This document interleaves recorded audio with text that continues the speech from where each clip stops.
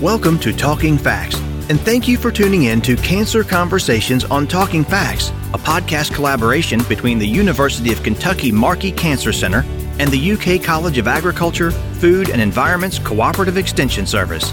We will share with you the latest developments in cancer prevention, diagnosis, treatment, and research from the experts at Markey Cancer Center, Kentucky's only National Cancer Institute designated cancer center.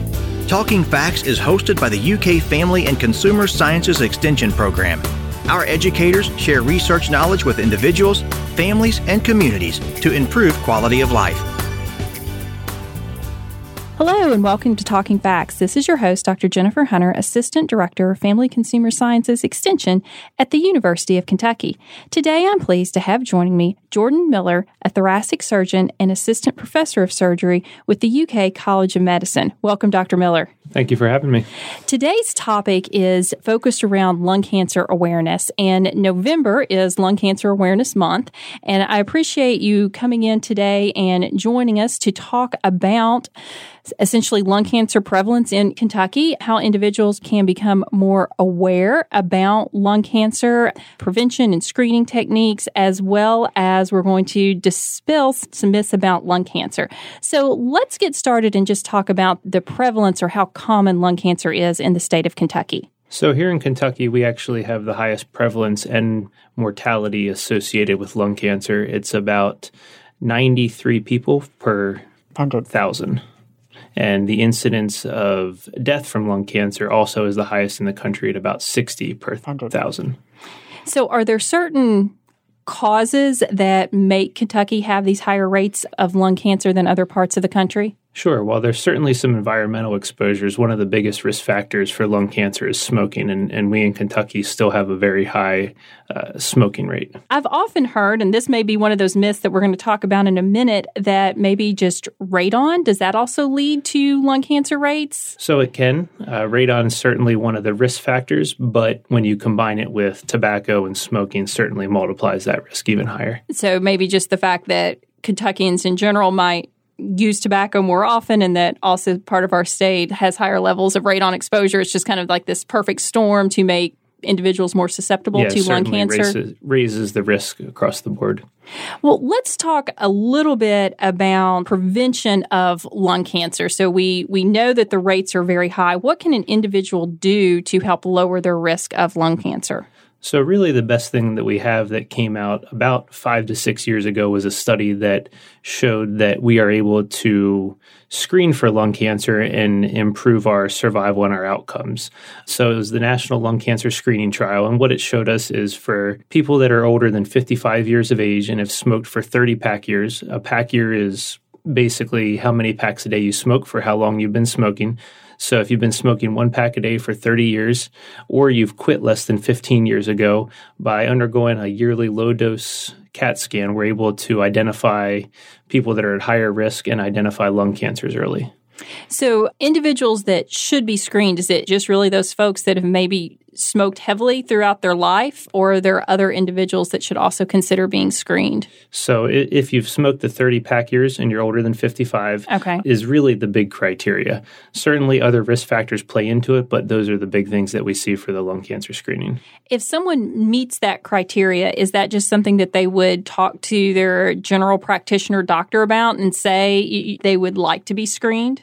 Yeah, it's certainly something to bring up with your family practice doctor or your internist, the same way that you should be screened with colonoscopies and other screening tests. It's something that can be ordered by your primary care doctor. And you mentioned that it's just a basic CAT scan, which is quick and non-invasive and really not a big deal? Correct. Non-invasive and actually a lower dose of radiation than what a standard CAT scan is. Okay.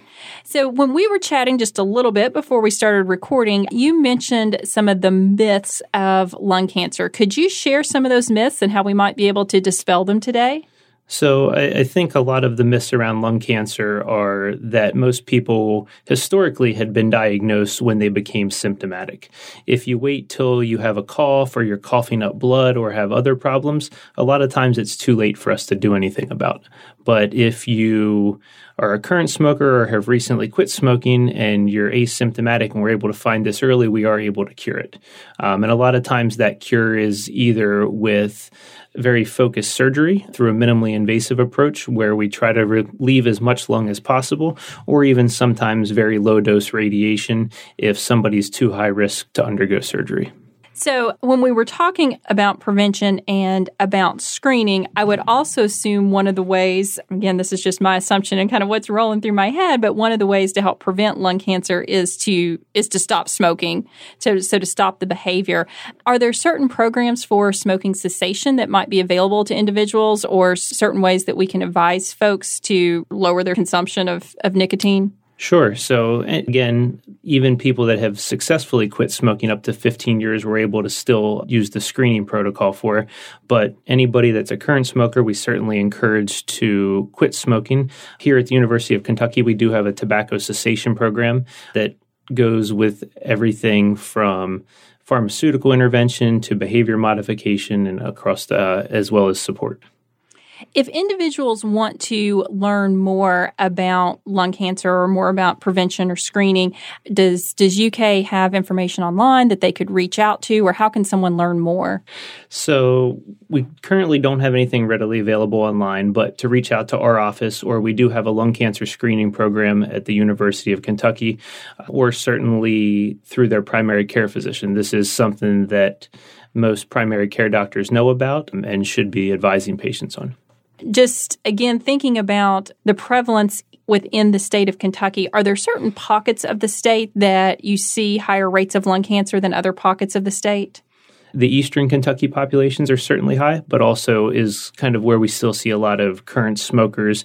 And certainly, as we were discussing before, a lot of the environmental exposures there. People that were coal miners or have radon exposure in that kind of Appalachian area. Right. And so should those individuals be more mindful of screening or having more conversations with their physicians? Absolutely. Thinking about prevention, and I ask this because I have a teenager, and so our listeners that listen to the podcast often, they know that I ask questions that are very, very relevant to my life. But one of the conversations we have at home is about the dangers of smoking and not starting to smoke. And I'm really kind of shocked in talking with my teen about the prevalence of smoking and how many young people choose to smoke.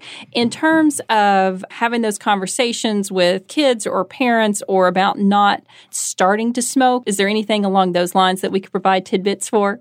It's a tough one. I don't think it's necessarily something like the tobacco cessation commercials where it needs to necessarily be in a shock and awe, but certainly the stark facts about lung cancer is we do find it a lot of times more advanced than what we would like, and that's why our mortality rate's so high. So the biggest risk factor is to never start smoking. Is there anything about if you start smoking young, the more likely you are to develop lung cancer later in life? So if you start smoking young and you're able to quit by 30, we don't see quite the jump, but certainly anybody that has smoked, their risk factors go up higher than that of the general population. Okay. I asked that question particularly because I give my husband and my mother-in-law a hard time that they grew up in a very tobacco prominent area of the state, and they actually let him start smoking when he was 14. And now he quit when he was in college, so it was a short period of time. But I often just think in the back of my head, smoking when your lungs are still developing, just what the long-term effects of that could be. So that was just a total personal question that sometimes when I have experts here, I try to pick our brains. Additional information that you would like to share with our listeners? With November being Lung Cancer Awareness Month, I think it's important for people to know about screening, early diagnosis, and treatment. And if we truly are able to catch it early, we see a huge survival benefit in upwards of 90 to 95% of people with stage 1 lung cancer we are able to cure. And a lot of times that's, like we talked about earlier, with a surgical resection or even just radiation if somebody's too high risk to undergo surgery. I think that's one of the most amazing statistics that you shared with me today as we were chatting, is that the success rate with the early screenings in terms of cure rates versus, as you said earlier, the myths that we might hear about, I guess, the death rates associated with lung cancer. Dr. Miller, thank you so much for being with us today and for providing more information and education and awareness about lung cancer. All right. Thank you for having me. Thank you for listening to Cancer Conversations on Talking Facts. Our goal is to connect you with the latest advances in cancer research in the Commonwealth. If you enjoyed today's podcast and have a suggestion for a future show topic, please message us on the UK Markey Cancer Centre Facebook page at facebook.com/UK Markey, or visit our website at markey.uky.edu for more information. You can find University of Kentucky Family and Consumer Sciences Extension programs at your local Extension office or online at fcs.uky.edu. Building strong families, building Kentucky. It starts with us.